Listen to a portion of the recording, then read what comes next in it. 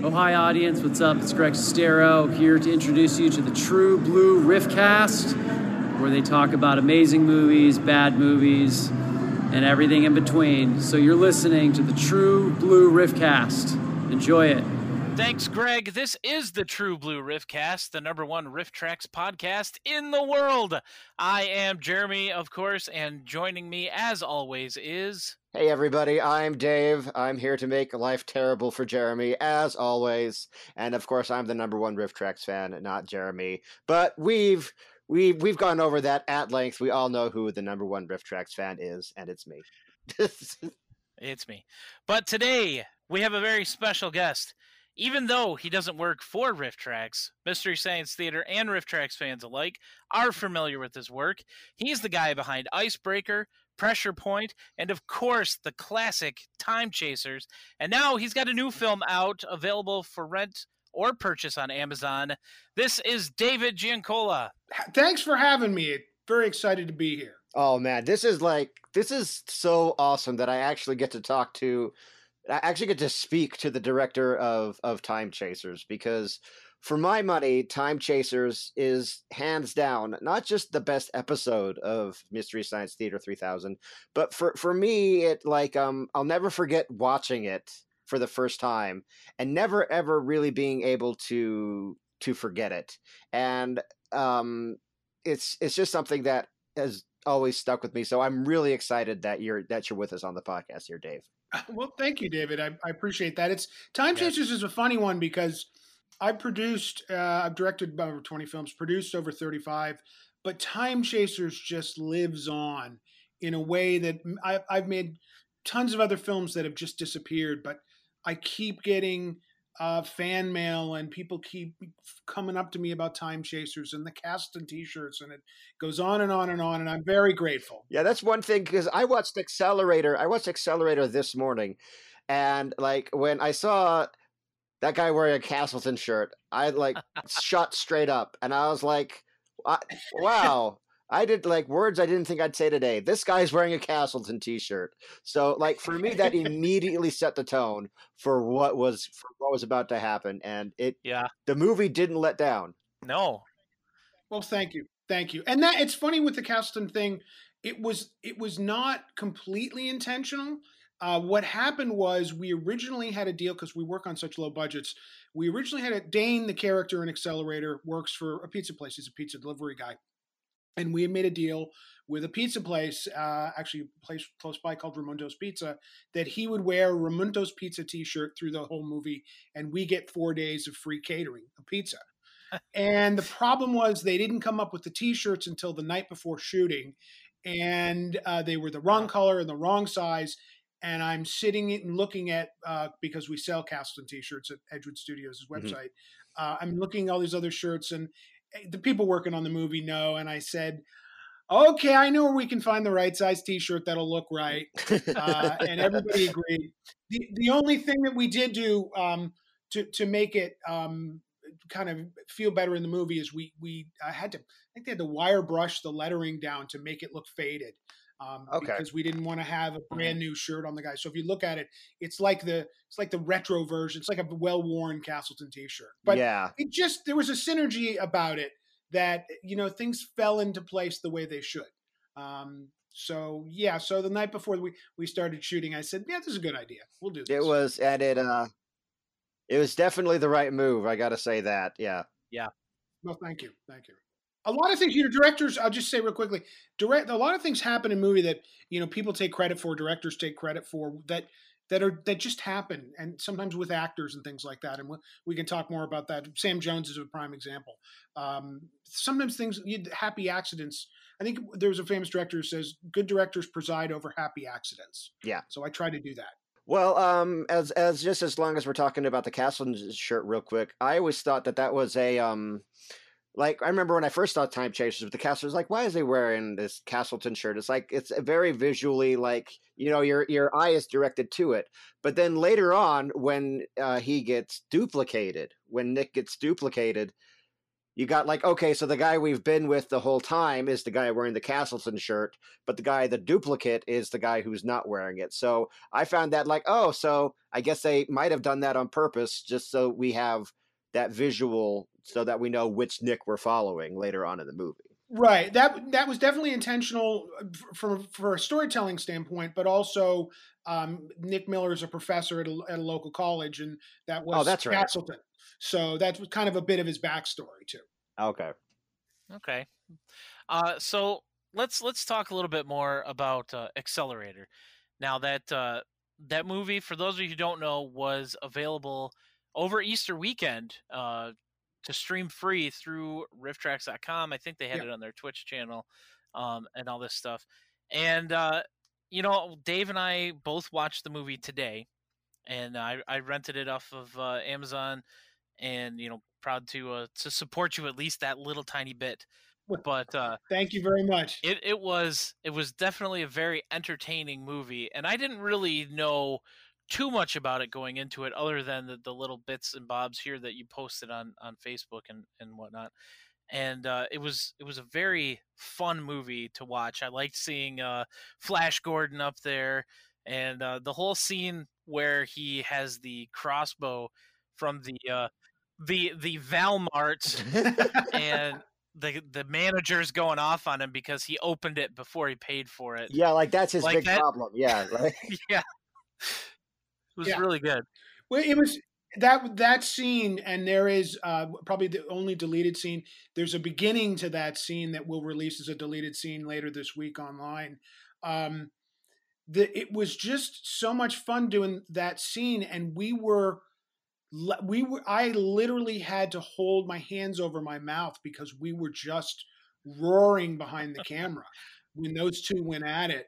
And because the idea of the scene is that this is the first time you see this character, Brink, how truly crazy he is. And Mr. McGuire, the manager, he has no idea who he's talking to. Yes. So it's almost like they're having conversations with different people, which is what was so fun. It's like it's like okay, so you don't get this, you manager of not Walmart, like you're being held at crossbow point, and like your biggest problem is like you didn't ask to see a badge sooner, Right. Well, exactly, and that's one of the biggest. We screened at a bunch of festivals over last year, and that is like I think the second biggest laugh in the movie is just that cut to Sam Jones with the huge crossbow, which so great. That worked really well.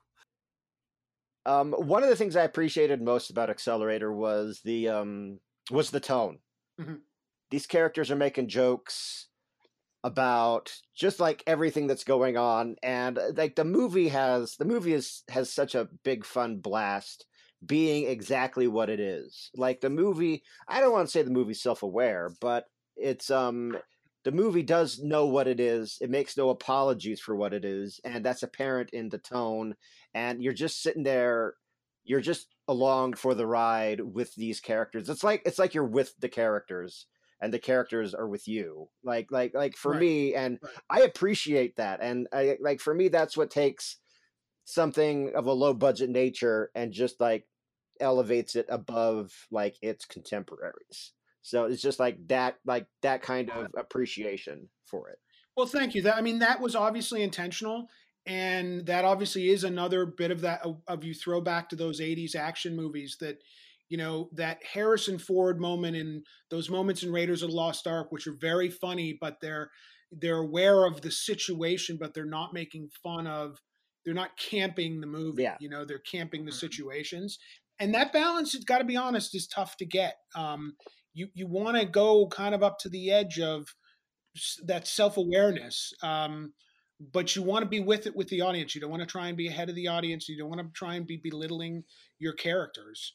And that's something that, I've worked hard on over the years, and I do, and we have a lot of fun doing that stuff. But you're absolutely right. The point is, we're having fun with the situations and the insanity, and the levels of it, but not making fun of the people, of the characters. My other question about Accelerator, where is the Asahi beer reference? You know the so I had to ask. I was doing a little Twitch thing with the Rift fans on Saturday, I think it was. I didn't know what the Asahi reference was from Radical Jack, and I didn't even know it was. I mean, if I'd have known, I would have slipped it in because Rusty DeWeese, who's apparently the Asahi guy, Yeah. is an old friend. I could have had him come down and had him do a cameo. And Rusty, who actually is an actor, that Asahi guy, I think I've killed him in 5 different movies. Yeah. Yeah, He 4 died. or 5 He died in different movies. Icebreaker. Yeah. Yep, and he And died. I think in Pressure Point. Yeah. He got killed in Pressure Point. He got killed in Radical Jack. I killed him in a movie called Diamond Run, so that's 4. And I think I killed him 4 times. That's awesome. A couple other things about that when I first when the movie starts and we have our main character breaking into a car and you have the mad scientist breaking into the other side of the car, I immediately went, "That's the sheriff from Radical Jack," and I was so excited to see it. Yeah, that's Woody Keppel. He's an old friend. I've had him in a few movies. He was in Icebreaker, and the part was kind of written for him. Okay. Sheriff. I didn't direct Radical Jack. I produced it, but he's. I mean, as the sheriff in Radical Jack, I never thought he was suited for that. But the director James Bradley at the time on that film really wanted him. Whereas as Tomas, this was really written with him in mind and accelerated. Mm-hmm. Yeah, for kind of like his acting sensibilities and things like that. Yeah. I was, and it's funny that's one of my. As I evolve as a director, you try and get better at what you do. But the actors were joking at me because my main direction on Accelerator was generally to just say, "Look, okay, that was great. Let's do another one. And stop acting this time," because I didn't want anybody chewing the scenery too much more than they did already. And especially with Ryan Wassine and Laura James, the 2 leads who were fantastic. They really had to. This was both their first feature, and it was important to get the affectation that especially young actors bring to all that nervous energy and stuff. You just want to get rid of it and just have them be who they are because they both had great chemistry. Mm-hmm. So the other question that I had about Accelerator, well, I have about 10 billion questions about Accelerator, but if I ask all 10 billion of those questions, then we'll never get out of here. But the one thing I did want to ask was when they go down to Chile, Oh God! and they go to that resort. A lot of that footage looks familiar. How much of that was taken from Icebreaker? Let me see. A lot of it. Okay. Some of it was actually taken. Pressure Point was actually filmed at a resort in Chile, so some of it's from Pressure Point, I believe, and some of it is from Icebreaker, and some of it was shot back up at Killington in the winter. And it's interesting. It's a mix. It's a mixture of Icebreaker. It's a mixture of stuff. It's interesting. When I made Icebreaker, this was 1999. This is pre 9/11. We were able to have free run at Killington, and we literally, you'll see shots of people shooting semi-automatic weapons over people's heads and running around and blowing stuff up and things that Killington, which is now owned by a bunch of other ski resorts, they wouldn't let me do in a million years now. So there's some shots in there that are in there from Icebreaker. We rescanned the negative because no one would allow me to do that. And it's tougher and tougher these days to get permission to do even simple things. For example, there is no Walmart, Kmart, anything on the planet that will let you film anywhere near them. And I don't want to say exactly how we did all of that, but I was about to say, because there's some scenes in there that are definitely shot inside of Walmart. Well, I don't want to. I've got errors and omissions insurance, but let's just say that you can do a lot of things with a 4K GoPro and a shopping cart. That's awesome. That's all I have to say about that.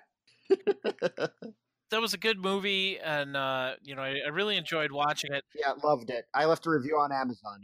I really like the fact that you teamed up with RiffTrax to to show that movie over the weekend, and it shows that you actually have a good a good business pairing with them. We've seen a lot of Edgewood films, and you've done this now. And what which we're going to talk about. Yes, oh, definitely. Yeah, well, I mean, I guess I have that kind of outlined list. So the relationship that I have with Riff Tracks is a really good one. Jeff Witten, who is one of their guys. Yeah, we know him. Behind this, Jeff, really sweet guy, behind the scenes guy.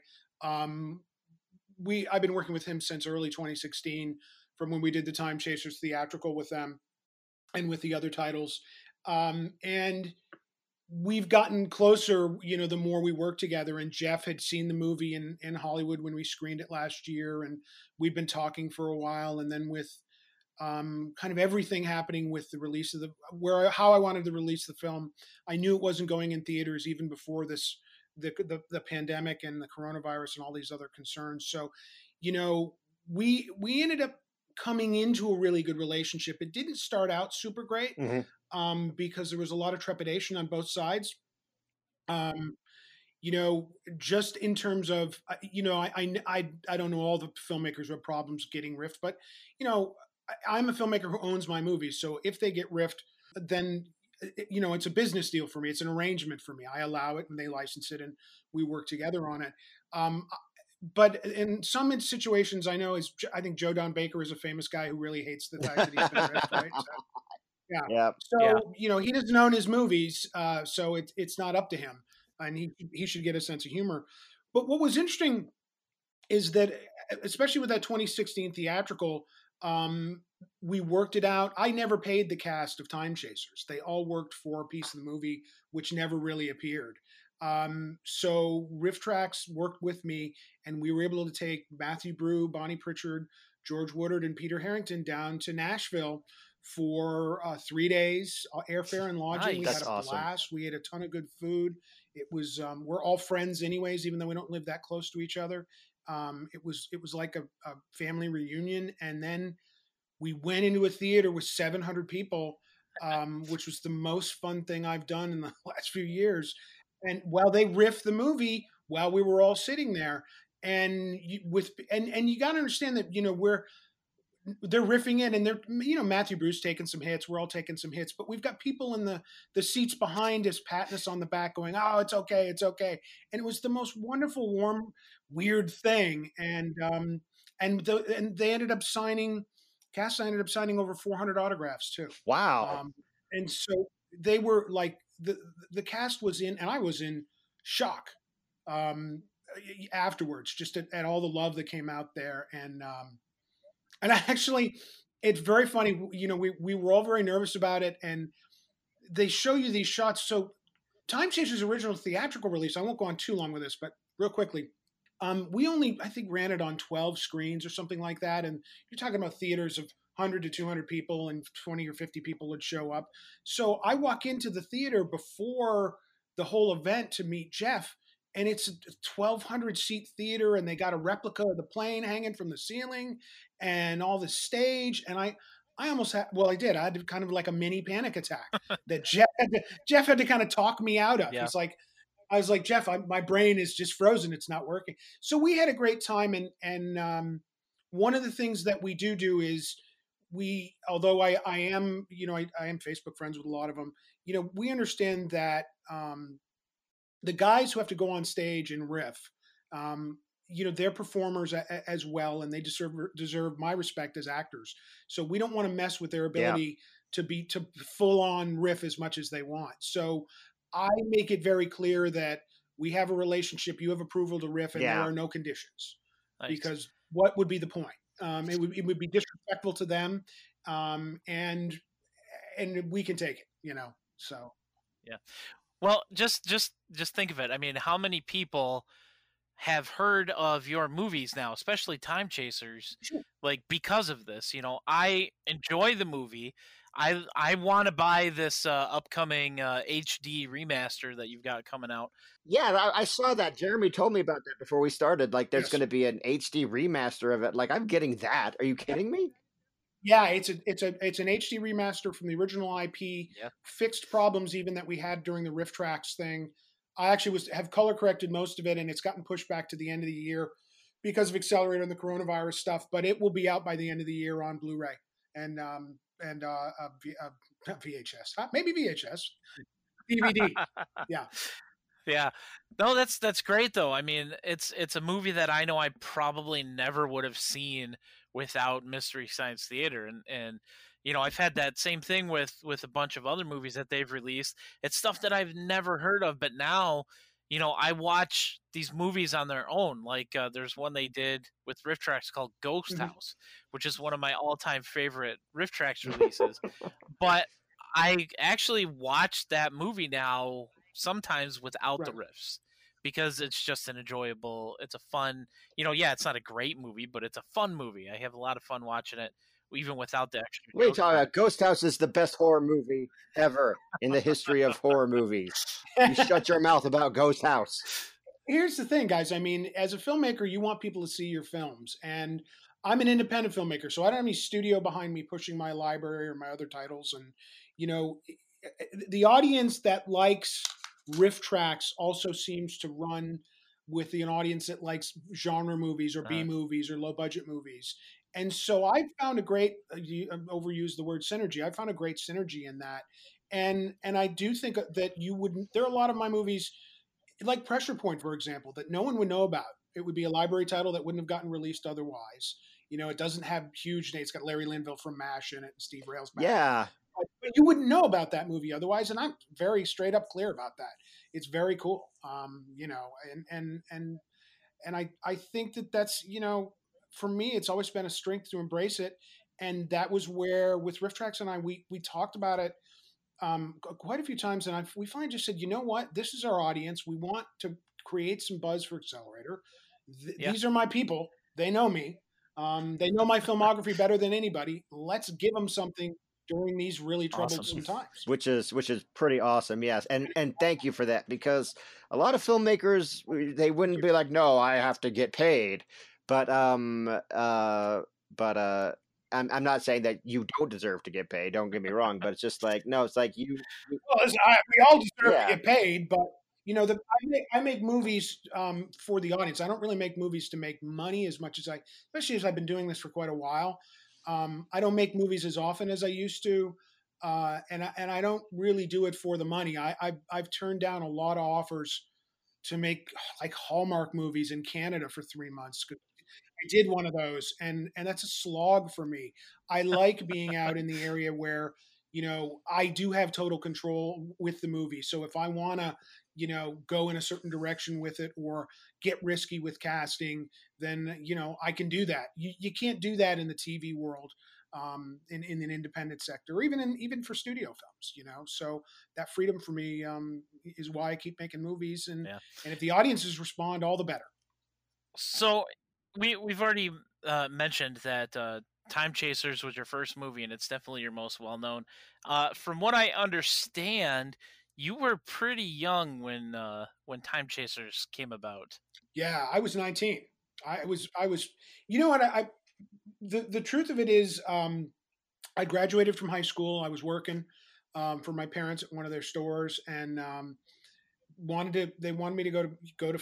I was looking at going to film school, but I had friends who were ahead of me in film school a year or two, and they hadn't really got their hands on a camera. And this was, you got to remember, this is back in the early '90s. Not like, I mean, you can't swing a dead cat without hitting a film school Yeah. these days. Film schools back then, you had to go to New York or LA or Boston, maybe. And I wasn't down with that. I just wanted to get to work.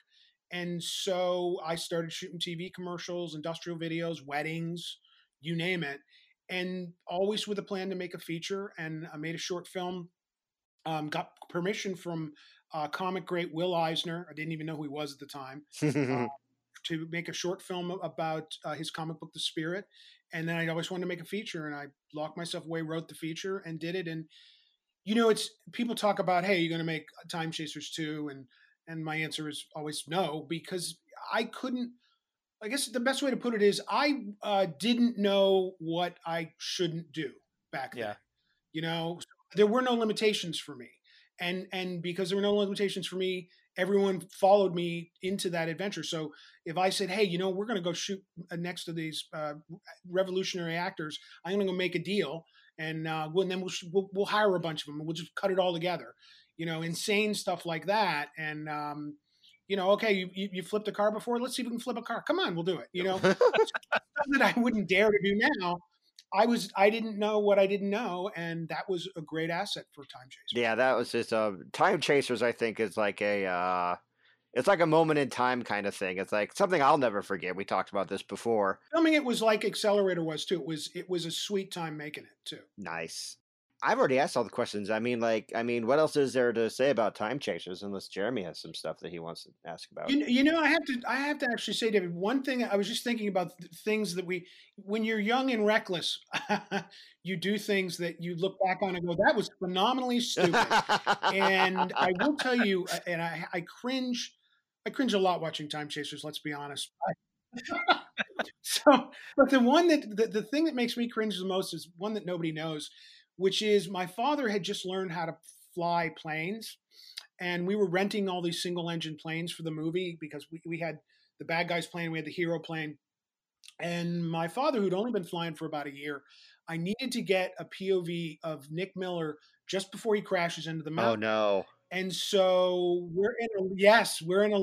my father and I were in a little single engine plane, me with the camera, shooting the POV and him. And he wouldn't get very close to the mountain, the edge of the cliff. Well, I can't imagine. Crashing the plane. So I was dumb enough to keep saying, Dad, you got to go lower. You got to go lower. And we got way unsafe. Oh no. We're fine. We both survived, but I cringed because even thinking to ask my father to do that. Wow. So, yeah. Well, hey, when you're 19. Yeah, there's no limits. You're stupid. You think you're never going to die, right? I did all that. I shot all that plane stuff, and I'll get off this now. But all that plane stuff, I was hanging out the window. Oh, what? Yeah. That's after you shoot plane to plane, you have to open up the window and stick your camera out because you can't really shoot through the plexi. You can't through the plexiglass. So, anyway. Oh my God. So who were your inspirations when you were younger, when you wanted to get your start into filmmaking? Well, I know a lot of filmmakers will say the same thing, that the Spielberg and Lucas thing, Richard Donner. When I was young, what really got me into movies was that I'm trying to remember how old I was, but there was a couple of summers where you had Star Wars, Jaws, Superman, bunch of those movies come out that you just sit in the theater and they transport you away. And those were my inspirations. My inspirations were not Kurosawa or Godard, because I didn't have access to those films. My inspirations were the beginning of the blockbusters, which I know cineasts, a lot of them, look down upon. But for me, it was that escapism that I liked and that I look forward to. And then, as I've gotten older, my tastes have changed a bit, but I've always been drawn toward that kind of workman-like, somewhat sentimental, unironic movie. Those are always kind of the ones that I keep going back to, and I think that's why I end up making those types of movies myself. Nowadays, it's much easier for people to decide, oh, hey, I'm going to go make a movie, and they can just take their iPhone and go film something, or like you said, a GoPro and a shopping cart. Right. What kind of advice do you have to give to an aspiring filmmaker? Well, my advice is subjective, but I think you need to know who your audience is before you make your movie. I think you need to say, okay, who do I want to speak to? Whether you're a documentary filmmaker or whether you're a guy like me making genre films, who's your audience and how are you going to reach them? And that's the most important thing right now, because there is so much out there. There's so much, this access to technology, which is fantastic, means that there's that much more out there that you're competing with. You're trying to get your work above the noise. So, you need to know you need to find out, who wants to see it and how am I going to get them to see it? I think that's really important. And then the other best advice I would give any starting filmmaker is keep making movies. Just make movie after movie after movie, because this movie may have your current movie may have some set of problems, Mhm. but your next movie will be that much better. So keep moving on to the next movie. And I fortunately or not for me, I didn't go to film school. I went to Time Chaser School of Filmmaking, and my mistakes are there to be seen for everybody. But you know what? Each movie got better and better and better, and I got better at all the disciplines within making movies. And that's my first advice: is if you want to make movies, make movies. Just get started. So a lot of people, even people who want to do features, who should start with shorts and just get going. There's a lot of frustrated filmmakers that there's no excuse anymore. Find out what you want to make, who your audience is, and yeah, shoot it with your iPhone if you have to. Everybody gets all jacked up about what you shoot on. When's the last time either of you saw a movie and said, "Oh, well, thank God they shot it on the Red Epic weapon. Otherwise, I wouldn't enjoy." Right? I don't even know what that is. Right. So there you go. If we shoot on Panavision or not, nobody cares. Yes. Nobody cares. But speaking of movies, I did have some questions about Icebreaker. So Icebreaker, that had to have been before Lord of the Rings. Yes, it was. So what was it like? Now, I was because I'm involved in the film community here in Utah. I was involved in a movie. I was involved in the script phase of it, but I wasn't involved in production. That starred. I'm not going to say what movie it was, but it starred Sean Astin.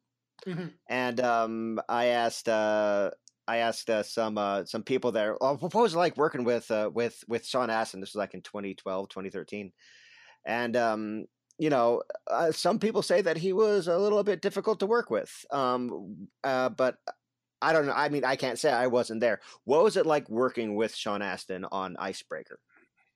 He was a little bit difficult to work with. I mean, that's the truth. I mean, listen, this is. I get a special pass on being able to say bad things about Sean Astin because he. No, I'm serious. He has an autobiography that came out after Lord of the Rings, and the first thing he does, I was in Hollywood. I said, "Oh, Sean's got a book about himself. What an egomaniac!" And 2 pages in, first page, he's trashing Icebreaker and me. What? Oh, boo. Boo. I'm not making this up. I think it's called There and Back Again. I think I bought it because in a perverse way, I'm like, no, I've got to own this. My name's in it. He literally 2 pages in is saying bad things about Icebreaker and me. Well, not me personally. And then kind of rolls back and says, but that's just the way I am. So, I mean, Sean's a good guy, and I haven't talked to him in a while, but he's let's just let it rip. He's Hollywood sperm, man. Okay. He's a guy who grew up in the business. He's very impressed with himself. I'm sure he's a good guy to his family and to other people, but we butted heads on Icebreaker quite a bit. And and we were contemporaries. He's a little younger than me. And he had directed a short that had won a student award or something like that. And so he fancied himself as amateur director. And I had, a lot of trouble, with Sean saying stuff like my character wouldn't do that. And I'm like, this is a diehard ripoff that you're being paid more. You, the one actor, are being paid more than the entire rest of the crew gets this week. So if you need to run up the mountain with an Uzi, then do it. So we didn't get along super great on that movie, and I remember we had a big fight scene in the kitchen that's in that movie that was going to be about 5 times longer than what's there, and I had rehearsed it the night before as a stand-in myself, got all beaten up with the stuntmen, to have this really fun, kind of semi-funny, because he's the underdog, fight, and we had it perfect. Boy, it was perfect. And Sean came in the next morning, gave me the old, my character wouldn't do that. And we lost a quarter of a day, and what we got on film was nothing like I wanted. And so, we did settle on that, but I will tell you, if you look closely at Icebreaker, if you don't see Sean Astin's face clearly, it's not Sean Astin, because I had to at some point give up on trying to convince him to go from point A to point B. So we had a camera assistant who had the same build, cut his hair, and doubled Sean extensively in that movie. And I'm sorry, Sean, you could have been nicer about it, buddy, and he wasn't.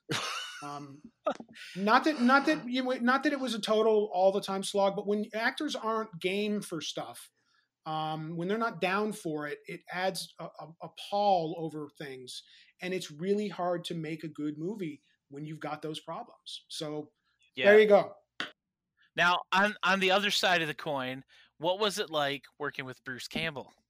Bruce was fantastic. Bruce straight up doesn't suffer fools at all. If he didn't like something, he if you could explain it to him, he was cool with it. He was there. The man is a machine in terms of saying lines. I don't think he ever miffed a line ever. There are no outtakes that I remember. I was just like, he could do it straight up every time. Here's what you need. And the only time, and of course, the funnest periods during Icebreaker were lunch week, during what we had the Golden Week, because I was having lunch with Sean Astin, who's telling Goonies, Steven Spielberg stories. I got Bruce Campbell telling Evil Dead stories, and I got Stacy Keach telling John Huston stories and everything else, all at the same table. So lunches were a great time. It was just after lunch things weren't as much fun. But that would have been amazing. That was super. That part was super fun. The only time, again, Bruce and I ever had a disagreement, it was very interesting. I wanted to do a safety, meaning a safety is you do one more take even though you got it right. And it wasn't a big thing. He's like, "Why are you doing a safety? We don't need a safety."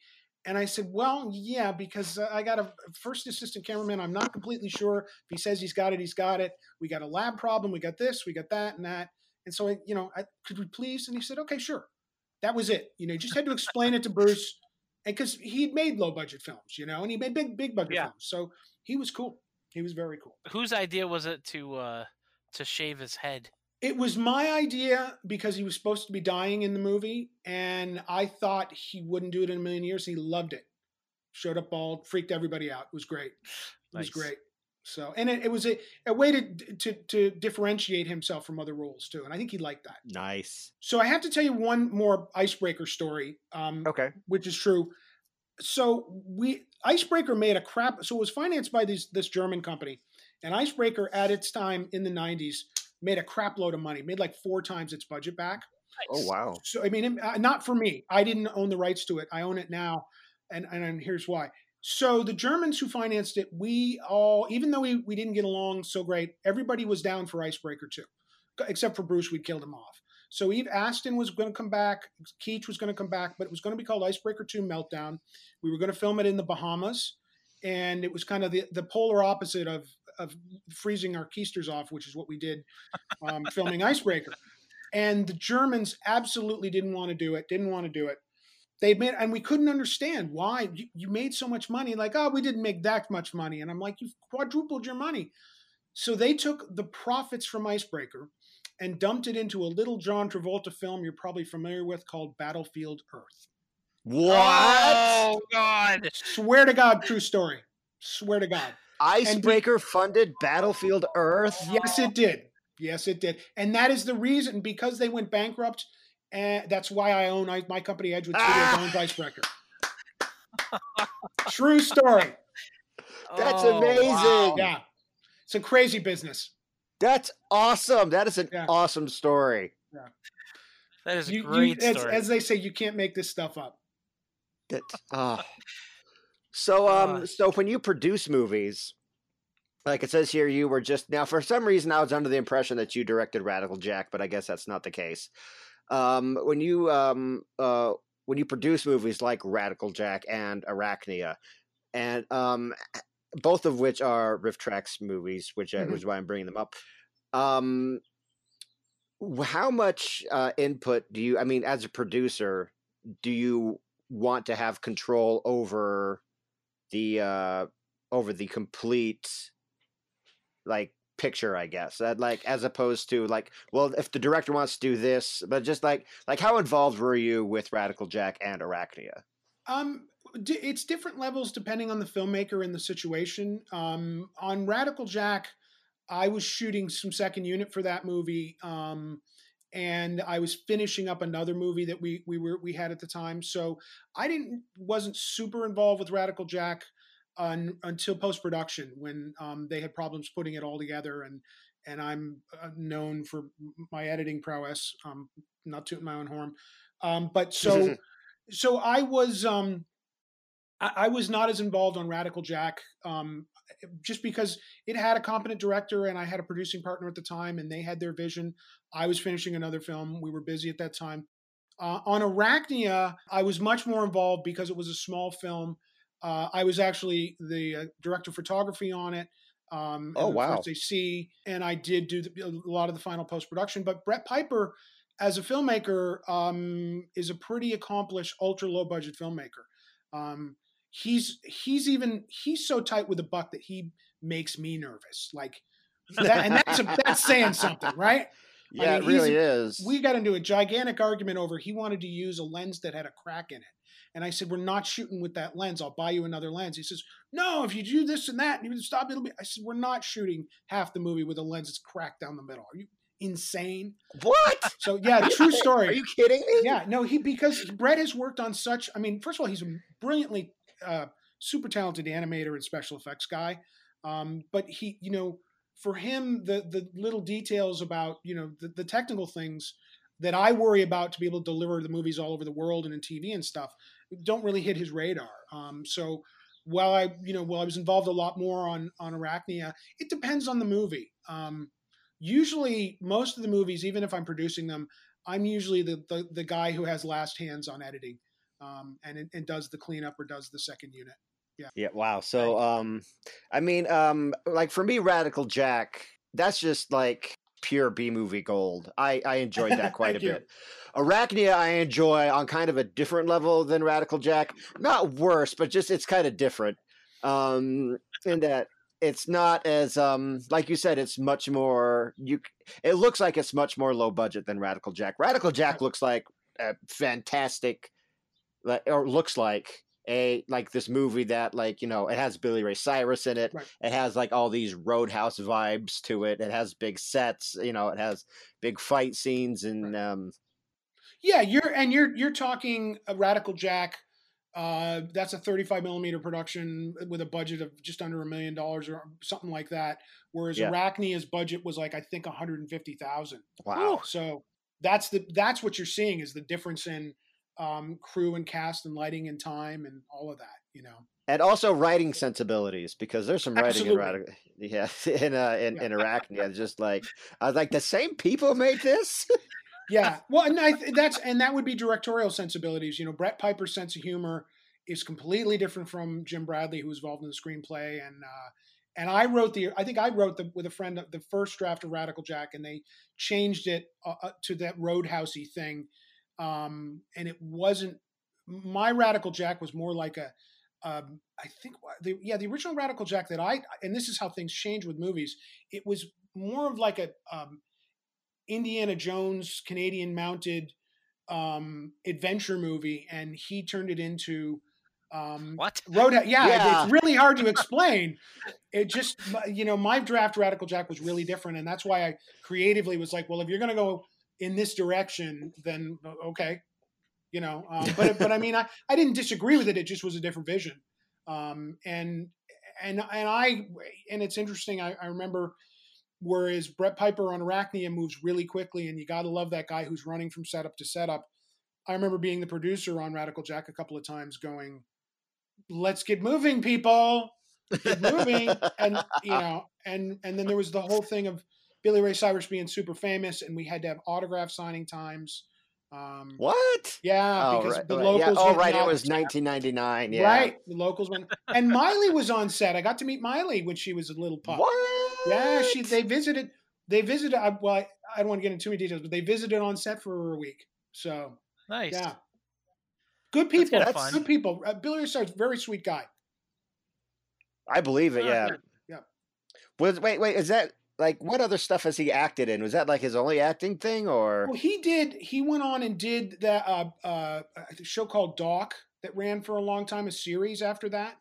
So he didn't. He's done some other movies since, but yeah, he was in some comedy with Bill Engvall or Larry the Cable Guy or something. Oh, okay. Right. He was a pro bass fisherman or something. Right. Yeah. You know what? As I like to say here at Edgewood, we get them on the way up and we get them on the way down. We don't get them when they're super famous. Yeah. So, Well, and I mean, which that's kind reminds- of a thing. Yeah. Yeah, what's sort of reminds me of you were asking about Astin. So Sean Astin did have to come back for some reshoots on Icebreaker, which we did. We had problems with snow levels and things like that. It was weather related problems, and we were still talking, and things were pretty chill. And so I was in a bar with my friend, and this, I think, was this the last time I talked to him? I talked to him once since, and I said, "What are you doing?" He said, "Well, can we do this time, this time? Because I'm going to go to New Zealand and shoot these Lord of the Rings movies for like 6 months." I'm like, "What?" I said, "This is a TV movie? What is this?" I said, no, they're going to shoot all the Lord of the Rings movies at once. I said, "Dude, no one cares." I said, "Are you insane?" He said, "No." He said, "I'm moving my family down there. It's going to be huge." I said, "Well, good luck with that." So what do I know? Yeah. Oh man. That So, just Nice. Good for him. yeah. I guess. No, I got to say, I'm sure he didn't give Peter Jackson the crap he gave me. Well, I mean, I don't know if Jeremy wants to leave this in, but I mean, like, I talked to everybody who was on the set of that movie that I'm not going to name because I don't want to out them. But I talked to everybody, like the actors and the producers, not one person had one nice thing to say about him. Yeah, I mean, I can't speak to what other people's experiences are, but you know, we were both. I mean, that was 1999, 1998. We were both young guys and Yeah. full of piss and vinegar, and we had a bunch. You know, I'm actually. It's funny you mentioned this. I'm looking at a leather-bound, very expensive Brookstone portable bar that sits in the corner of my office. It's very expensive, Mm-hmm. and it was because Sean Astin, when we were doing reshoots, looked at a rough cut of Icebreaker and said how cheesy it looked, and I went ripping, and we had a huge fight. What? But he sent me. So my producer said, "Hey man, the guy's working his ass off trying to finish this movie. That was really inappropriate." So a week later, I get an apology note, and this probably $600 portable bar. So Wow. Well, I mean, yeah. Hey.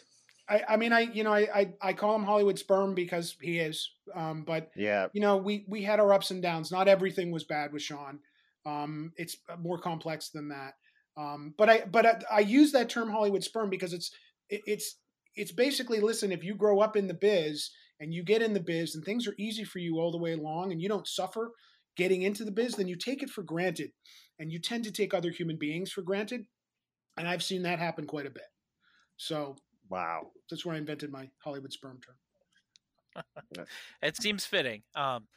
One more question for you, real quick. And I'm not sure if you're going to have an answer for this or not, but have you watched or do you watch any other like RiffTrax movies? Any of the other stuff that they've put out? I do sometimes. To be honest with you, as of late, I've just been really busy, and I don't really catch many movies because we've been ramping up for the release of Accelerator, and there's some other business stuff going on. So I do watch some of the other Riff stuff and some of the shorts, and I do like their stuff. I actually think between it, like for example, for me, if you compare. As much as the Mystery Science Theater riff was good, I thought the RiffTrax version was funnier and better written. Of time Someone agrees with me. Yeah, Yes. I thought so.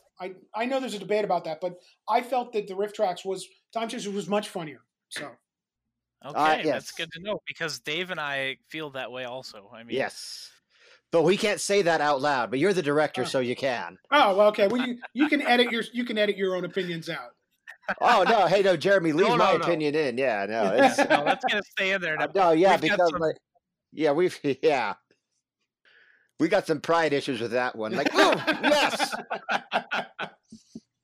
the director of Time Chasers agrees with us. I agree with Yeah. you both. Nice. Awesome. Listen to Jeremy and David, folks. They know what they're talking Woo!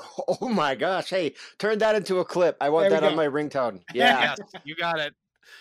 Oh man, that'll go up. That'll go up for our patrons. Patreon.com/TrueBlueRiffcast. If anybody out there wants to support us, But thank you very much for joining us today. It was a Yeah. blast talking to you, listening to some of these great stories, and finding out where the funding for Battlefield Earth came from. Oh wow, yeah, that's yeah. For that giant stink bomb of a movie. Mhm. Yeah, I can't believe that was funded. Wow, man. Okay, It's anyway. true, again, true story, and I've never been able to get through Battlefield Earth, partially because of that. Because my Caribbean vacation was ruined by John Travolta. Along with my many gosh. other things. Yes. But yeah, everyone make sure to check out the new film from Edgewood Studios, Accelerator, available now on Amazon. You can rent it or buy it. It's like $9 right now if you want to buy it. But yeah, check it out. It's a great film. It's a lot of fun. And thanks again for joining us. Great. Well, thank you, Jeremy and David. It's been a blast chatting with you, and thanks for all the love, both of you. I really appreciate it, and you guys keep doing great stuff. You and you keep making movies, bro, because we will watch All right. Awesome. Yes. I'm on it. Awesome. Thanks. And I'm Jeremy. You can find me at pbandawesome.com. Send me email, jeremy@trueblueriffcast.com. You can follow the podcast on Twitter @tbriffcast. And I'm Dave. You can check me out at sugarraydodge.com. Send me emails at dave@trueblueriffcast.com. And we'll see you guys next time right here on the True Blue Riffcast.